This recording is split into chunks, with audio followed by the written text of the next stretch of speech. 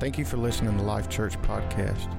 For more information, go to lifechurchofcolumbia.org. So we're continuing with the First Things First series, and I am excited about this morning. I had a direction that I was headed, and I fully intended on dealing with First Things First, life together in the kingdom. That was where I was headed. But to get to that place, first there was a word that I had to deal with. And the more I the more I studied it, and the more I sought it out, and the more I talk right now, it just keeps getting crazier. And the more I did it, I couldn't get past this word to deal with everything else. And I began to think the whole idea of the series that we're in right now is First Things First. And we started with Matthew 6:33, seek ye first the kingdom and his righteousness, and all those things shall be added unto you. But to seek the kingdom, first there came a man who first had to preach, repent, for the kingdom can be sought. See, he said it as repent for the kingdom of his hand, but what he was saying is you need to repent now because someone's coming behind me with a kingdom that you're going to need to seek. Do I need to change?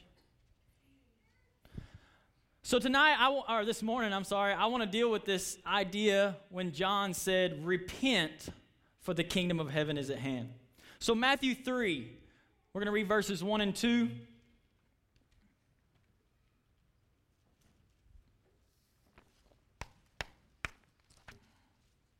In those days, John the Baptist came, am I on? Preaching in the wilderness of Judea. Verse 2. Repent, for the kingdom of heaven is at hand. This is what he came preaching. Repent, for the kingdom of heaven is at hand. And I want you to take this word, and we're going to look at it from a totally different point of view than what we were normally raised on this word. We were raised on this word that every time you heard repent, you connected it to sin or a mistake. And that was the only way we knew it. But John the Baptist comes on the scene preaching, repent, for the kingdom of heaven is close to you. In other words, there's a king that's already here, and he's bringing a kingdom that you're going to have to seek. So when I went to studying in this, I learned that that word repent actually comes from the word metanoeo. Yeah, say that. Which actually means to think differently or to reconsider. So John the Baptist didn't come on the scene saying, stop sinning because the kingdom of heaven is at hand. He actually came on the scene saying, you need to think differently and reconsider what you've thought because the kingdom is here.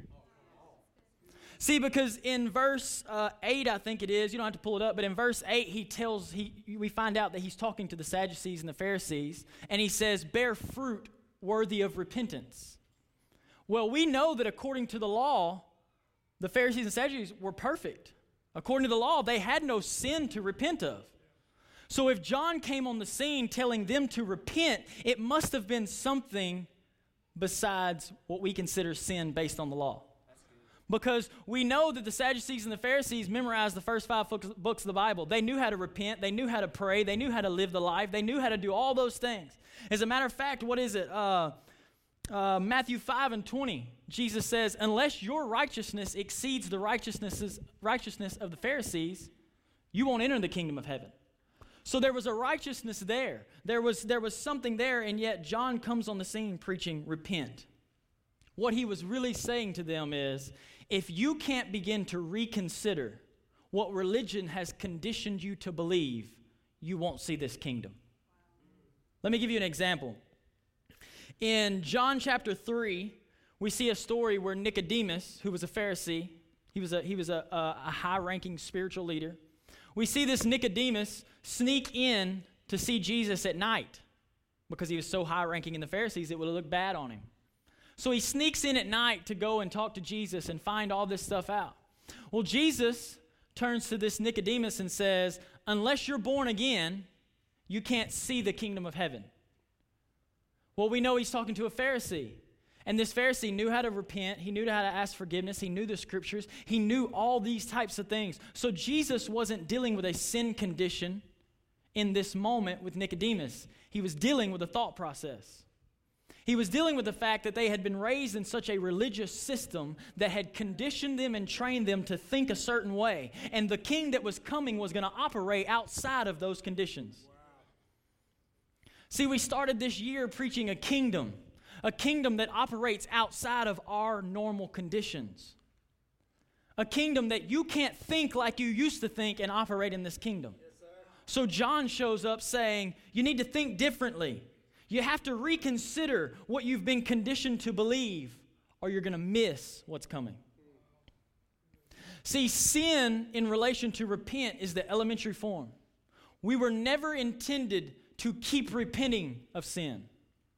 The intention was to repent of sin, then repent and change my thought process and reconsider the way I did life, and then I no longer have to keep going back and committing the sin. For a while, several months back, we dealt with grace for weeks and weeks, and we come in and determine the same thing, that grace in relation to sin is elementary. Your unmerited favor, we call it, is only applicable in that elementary stage of I need His grace to come and deal with my sin. And then the next level, grace becomes the empowerment in my life to live above sin. Grace has never been an excuse to keep repenting and be okay. That's not grace, and it's not true repentance. I'm learning more and more. This has changed my prayer life over the last 2 weeks to it's just been crazy. And I've been learning and understanding that there was never the intention or the purpose for me to keep having to repent of that sin. That true repentance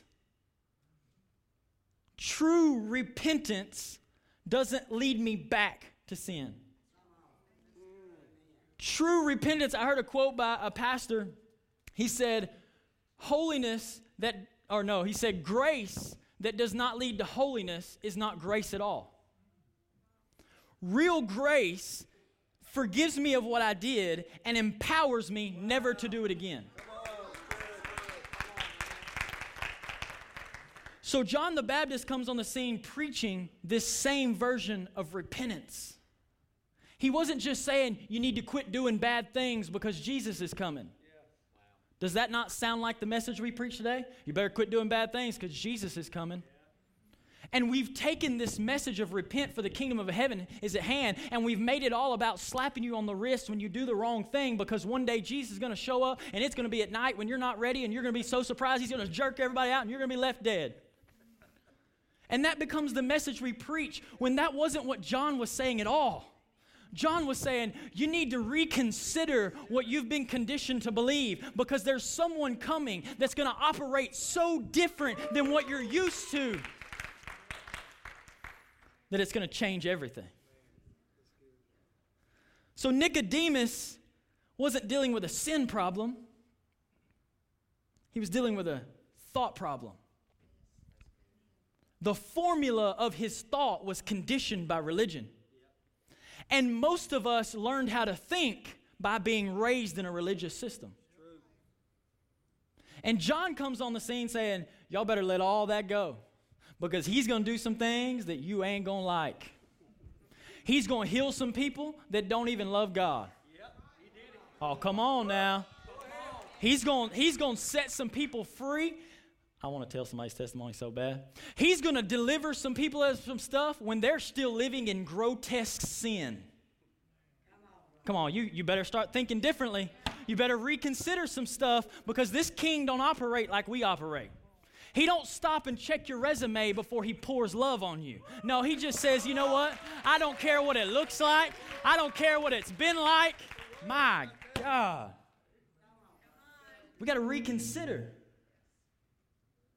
We've been conditioned. We've been conditioned to believe a certain way. And the king is coming in saying, no, I don't operate like that. You can't put me in that box. Don't put me in your box.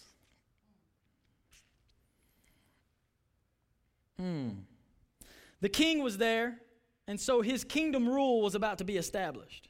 But if they couldn't reconsider what they had always thought, they wouldn't be able to see it, according to what he told Nicodemus. He said, if you can't reconsider it, if you can't be born again, you won't even see it. You'll be blinded to it. You'll be blinded to what I'm trying to do.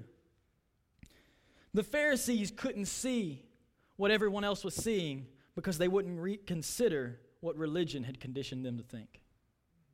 Everyone else seen him as Savior, the healer, the deliverer.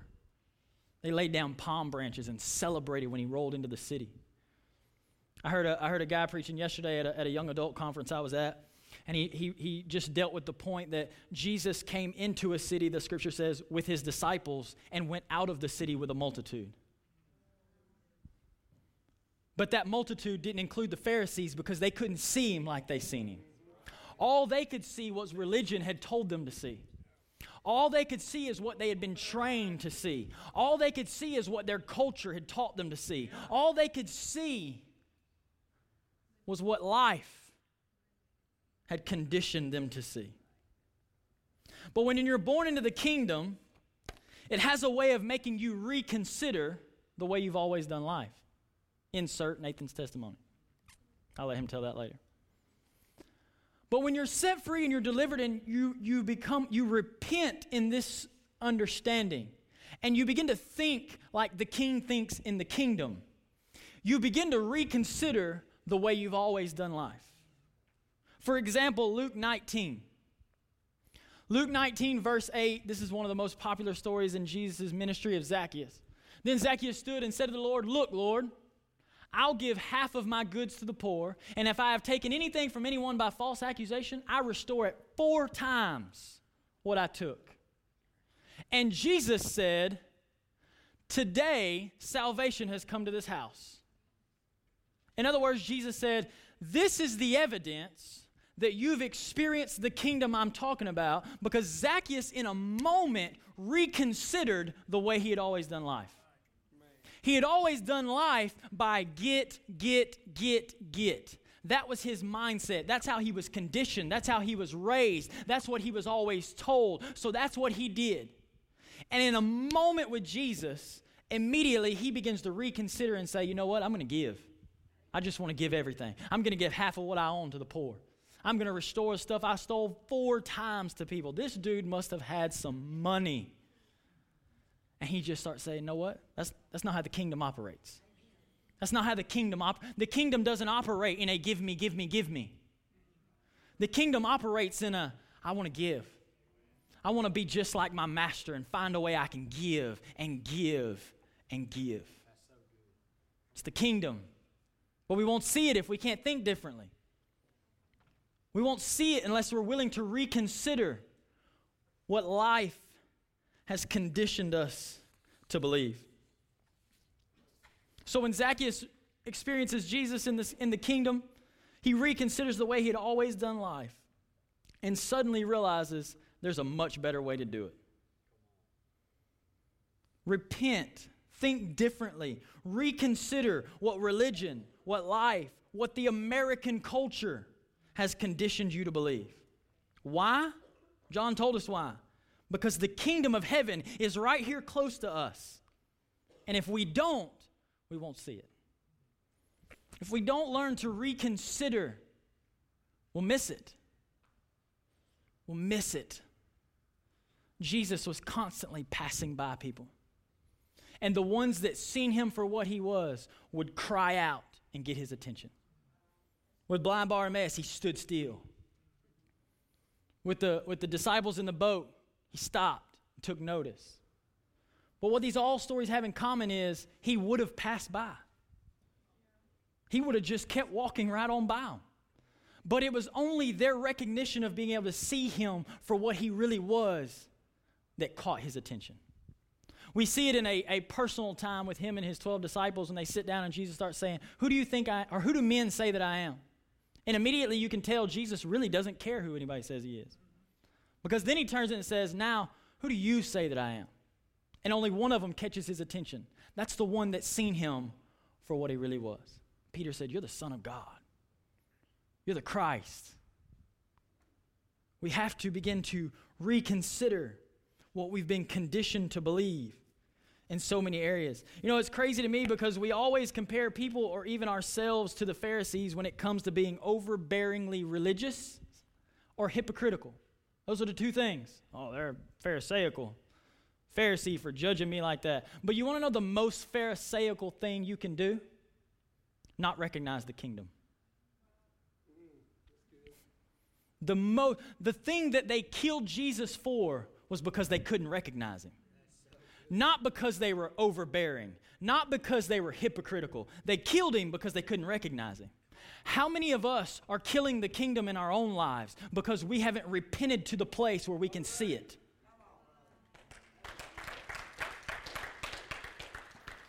Maybe the barometer of religion in our lives isn't the amount of rules that we enforce, but the amount of kingdom that we're not able to see. Do we see it? Have we repented to the point that we see the kingdom that Jesus is establishing? This morning was exciting, and we got a glimpse of what it looks like. Because in the kingdom, sickness is destroyed. In the kingdom, depression is destroyed. This is what the kingdom looks like. But first, there has to be a repenting. I'm just going to be honest and vulnerable here and admit that after doing this study, I have not repented near enough in my life. I've repented of sin a lot, but I've never repented unto the point of reconsidering what I've been conditioned to believe. So are we just babes? Are we infants in Christ and the only way we know how to repent is when we mess up? Or are we in a place of repenting to the point that I begin to see the kingdom? That's good. I heard a pastor say, we repent enough to make it to heaven, but not enough to see the kingdom. I don't doubt that you're going to heaven. I just doubt that you'll ever get heaven here. Because if we can't see it, if we can't change the way we've been conditioned to believe that church operates like this, 3 messages, 3 songs, a message, you make me happy, you make me feel good, and we go home. That's not the kingdom. That's religion. But what's exciting is in those moments when the kingdom is being recognized, you can be in your 3 or 4 opening songs and prayer break out. Lacey come to me after worship, she said, did you notice that spontaneous praise just kept erupting in different places? Why? Because people's minds were beginning to shift to the mind of the kingdom. And when you begin to think like the kingdom, you begin to realize this is possible. This could actually happen today. And faith begins to arise. Romans 12:2 says, do not be conformed to this world, but be transformed by the renewing of your mind. Why? So that you can prove what is good and acceptable and the perfect will of God. What is the will of God? Well, Jesus told us in his perfectly modeled prayer, your kingdom come, it's not either or, that's how it happens. When your kingdom comes, your will is done. It's not take one or the other. You don't get to ignore the kingdom and do his will. You can't do his will outside of the kingdom. So Paul teaches us in Romans 12:2 that we are transformed by repenting, by renewing my mind, by reestablishing my formula of thought, not by battling sin. Battling sin does not transform your life. Battling sin puts you in a bondage that you keep failing to. What sets you free, what transforms you according to the scripture, is when I repent and my mind is renewed. That word renewed there actually means reestablished. Some of us, our minds have been established by the culture that we came up in. The Pharisees' minds were established based on what they had been raised in. So they had to come to a place of renewing, which is reestablishing their minds so that they could see what Jesus was coming to offer. Paul tells us that we're to be conformed to the mindset. We are not to be conformed to the mindset and the thought pattern of this world, but transformed when we begin to think differently and reconsider the way we have been conditioned. And only then can we prove what is the will of God. We're to prove his will. not talk about His will, not hope for His will. We're to prove it. In other words, if we get up here and spend a whole month preaching to you about the kingdom, then I feel it's our obligation, our requirement to prove it. That's why these moments happen. And we step out and do ridiculous things like pray over your envelope and maybe more money will be in there. Because we so believe that God is in the business of proving His word. It says in the Bible that the word was confirmed with, how does it say it? With the working of His hand? Is that how it's worded? By the working of His hand. That's the kingdom. That we not only come up and read you awesome history stories, but the word is confirmed. It's proven. But we can't prove anything in an old mindset. We can't prove anything thinking like we used to think. That we may prove what is the acceptable and perfect and good will of God. It's crazy because I remember a couple days ago we were at the house and my 1-year-old, she thinks that she can do anything. She thinks she doesn't need anyone. If it's to be done, she can do it. So feeding time is just a blast. So anyway, we were sitting at the house and we're all eating, and of course she's wanting to feed herself, and she's trying to get the fork and rake it out, and she starts getting so frustrated, and she's slamming the fork down in the thing, and just food's going everywhere, and she's so mad because she can only get just a little bit on there. And she's aggravated because she knows it's possible to get a lot on there. Slow down. Wait on me. Come on, let me have a punchline.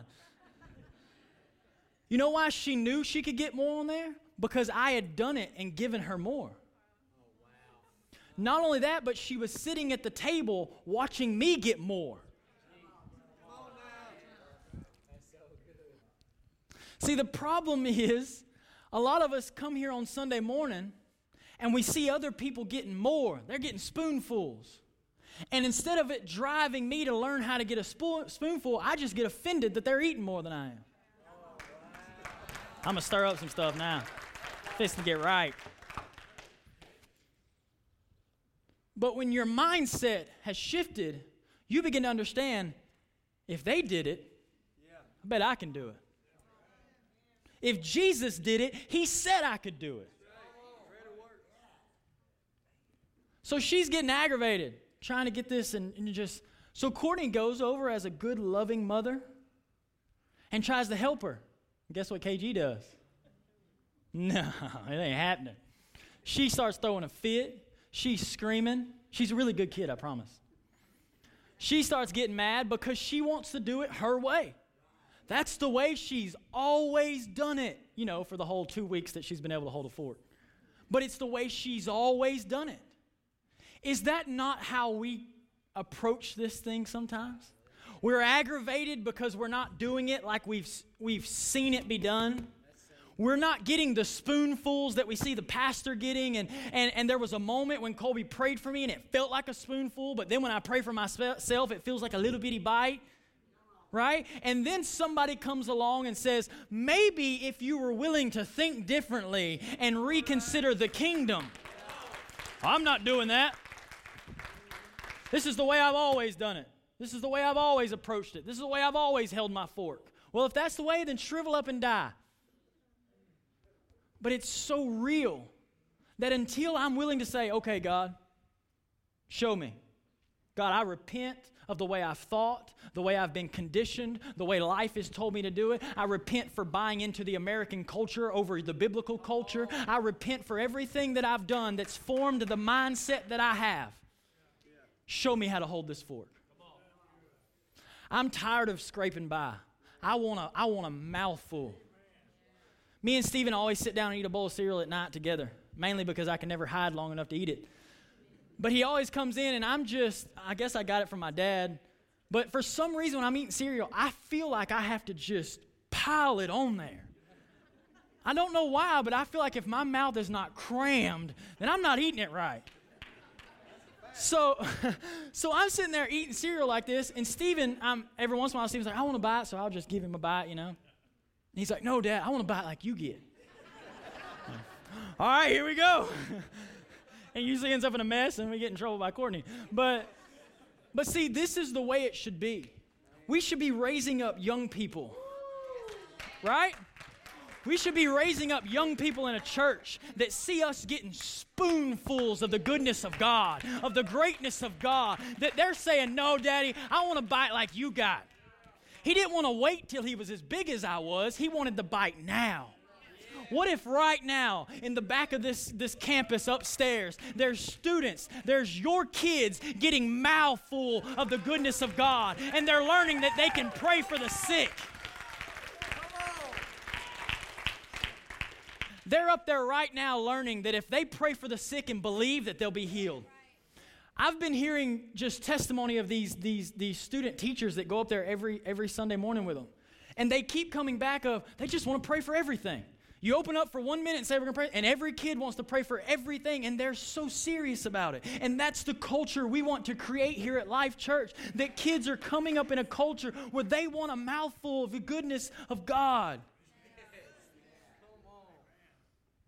Repent.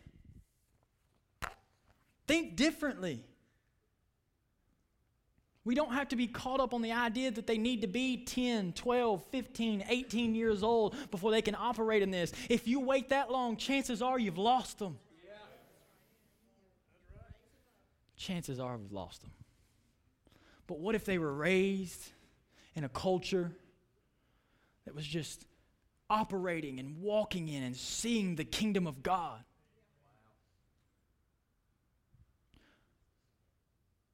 Being raised up in church doesn't keep kids from straying. I've been there. Nobody went to church more than I did, right? We grew up sleeping under the pews and staying until 1 o'clock in the morning and all that kind of stuff. My dad was an evangelist for several years of our life, and it was 7 nights a week of just being in church. We knew how to do church. We'd go home and just mimic everything that happened. We could shout like them, dance like them, fall out like them, speak in tongues like them, and we didn't know how to speak in tongues yet. We could do it all. But guess what? When it came time, I was gone. I was out. I'm not here to downgrade or diss or put out anything. I thank God for my upbringing. But I'm crazy enough to believe that when the kingdom is established, we won't be praying, God, bring them back. We'll be saying, God, raise them up. God, raise them up. But we got to think that way first. We got to think that way. One more scripture. Can we do one more? Are y'all in a hurry? Romans 2:4 says, the goodness of God leads us unto repentance. So I went in looking at this word, and it's actually broken down, goes back to the very same word that we started with in the beginning. To change your mind, to think differently, to reconsider. So when we experience the goodness of God, it causes us to reconsider the way we've done life. It causes us to reconsider even what we've been taught. It causes us to reconsider even things that we've experienced ourselves. There's a power in His goodness to begin to reconsider what we thought was just for sure. The disciples are in the boat, and there's a storm, and Jesus comes walking on the water. So they're in a storm. It looks terrible. It looks like it's not going to work. And Jesus, in His goodness, comes to them in the storm. Well, in this moment of Jesus' goodness, all of a sudden, Peter decides to reconsider everything he's ever known about water. It was in the presence of the goodness of Jesus that all of a sudden, Peter had the craziest idea that I could stand on that. There's a moment in the goodness of God where we begin to reconsider things that we thought to be solid truths. Because up to this point in his life, he had always known that water will drown me. But in the presence of the goodness of Jesus, all of a sudden it was willing to be reconsidered. He was willing to repent of the mindset that had been established. I feel like some of us here this morning need to repent of the mindset that has been established about the mountain that's in your life. Because life and religion and everything around you has told you that that mountain is immovable. And you've established a mindset based on that mountain. But Jesus said, if you speak to that mountain, it can be thrown into the sea. But instead, we build a shrine to the mountain. We dance around the mountain, we shout on top of the mountain, we sing to the mountain, we do all these things instead of coming to a place of repenting and believing that if I speak to this mountain in my life, according to the kingdom that Jesus established, it could be removed. It could be cast into the sea. This kingdom that we're talking about, and I got to talk a little bit with Rosetta, Sister Rosetta the other night, and we were talking about the kingdom message, and you start throwing around the word kingdom, and a lot of people get very, just awkward about it. It's just the way it's been. It's the stigma that's been placed to it. So I just began to do some looking, and did you know that there's about 147 references to the kingdom in the New Testament? 147. And I think 100 to like 105 were made by Jesus himself. So we have to quit avoiding this because of the, whatever you want to call it, that's been placed on it, and start understanding that until we get to the place of repenting to the point of seeing the kingdom, we won't be the representation of him that he's called us to be. We cannot represent him right outside of seeing the kingdom. He told Nicodemus, if you're not born again, you won't even see it. And the Pharisees killed him because they couldn't see it. Church, let's not kill the kingdom because we don't see it. But instead, let's begin to repent. I don't mean go back and beg God to forgive you for messing up. I mean repent and change our minds. Change our minds. Think differently. Reconsider the way you've always done life. Reconsider the way we've been conditioned, the way we've been brought up, the things that we've been brought into. I love that renew your mind actually means to reestablish. It has to be placed on a whole new foundation. It has to be reestablished on something else. That something else is the kingdom of God. And the kingdom of God is established on one thing, his goodness. Everything about the kingdom of God flows from his goodness. He's so good, he heals you when you're sick. He's so good, he helps you when you're broke. Right? He's so good, he saves you when you don't deserve it. It's the goodness of God. And I believe it's where we're headed, church. I believe that by the help of the Holy Spirit, he's beginning to help us repent and change to a place of seeing the kingdom, of seeing the goodness of God. Before I turn it over to Dad, I want to pray with you this morning. I personally have been very challenged with this word in my prayer time, of just learning how to go into a place and pray, Holy Spirit, I don't know how to do this. We always throw that out. You're transformed by renewing your mind. Really? Well, teach me how to renew my mind because I want to be transformed. But instead of throwing scripture around and assuming that everybody knows what to do, what if we start going and say, Holy Spirit, I want to see it. Open my eyes that I can see this kingdom. Renew my mind. The word there, oh man, I almost forgot a scripture. I got to throw this out to you. Matthew 22 and, it's somewhere right in there, 22 and 47. They ask Jesus, what is the greatest commandment? And Jesus says to love the Lord God with all your heart, with all your soul, and with all your mind. And the Holy Spirit just would not let me get away from this scripture. And he just began to show me so much on this that we do love him with our passion. We're passionate for God. We're passionate for those things. And I feel like even in a lot of ways, we love him with our soul, our emotions. You know what I mean? But the last word, mind, actually breaks down to mean mindset. And is our mindset, is it founded in, driven by, covered with the love of God? Is our mindset in that place? Do we only love him emotionally? I feel like I could write good enough and speak good enough to come in here and stir you emotionally. I could deal with your soul and stir up your emotions and get you excited. I've been in churches all over that know how to do it, and they're good at it. And I don't doubt your love for God. I don't doubt your heart. But I feel like we've lacked in the third one. And we haven't given him completely our mindset.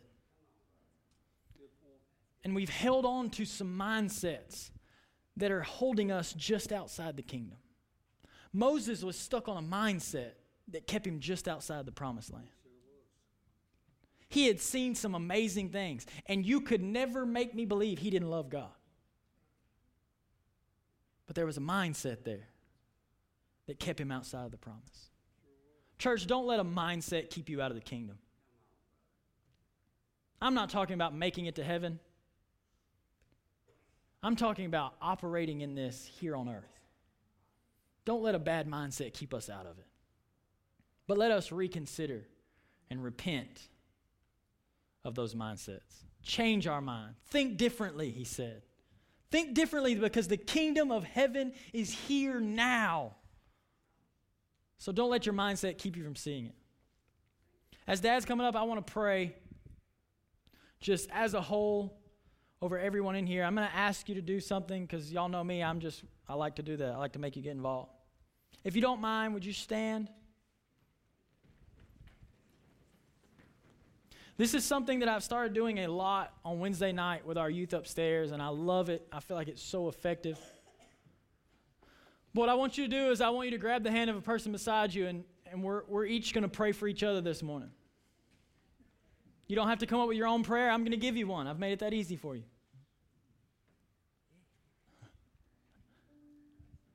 So right now, I want you to say this prayer for yourself and for the people that you're holding on to, because we're a family. And if we're going to go here, we're going to go here together. We're going to walk into this kingdom just like this. We ain't leaving no Moseses behind. We want everybody. We want everybody to experience this. So right now, for yourself and for the person next to you, let's pray this prayer. Father, I repent of the way I've thought. Change our formula. Change our mindset. Renew our minds. Open our eyes to the kingdom.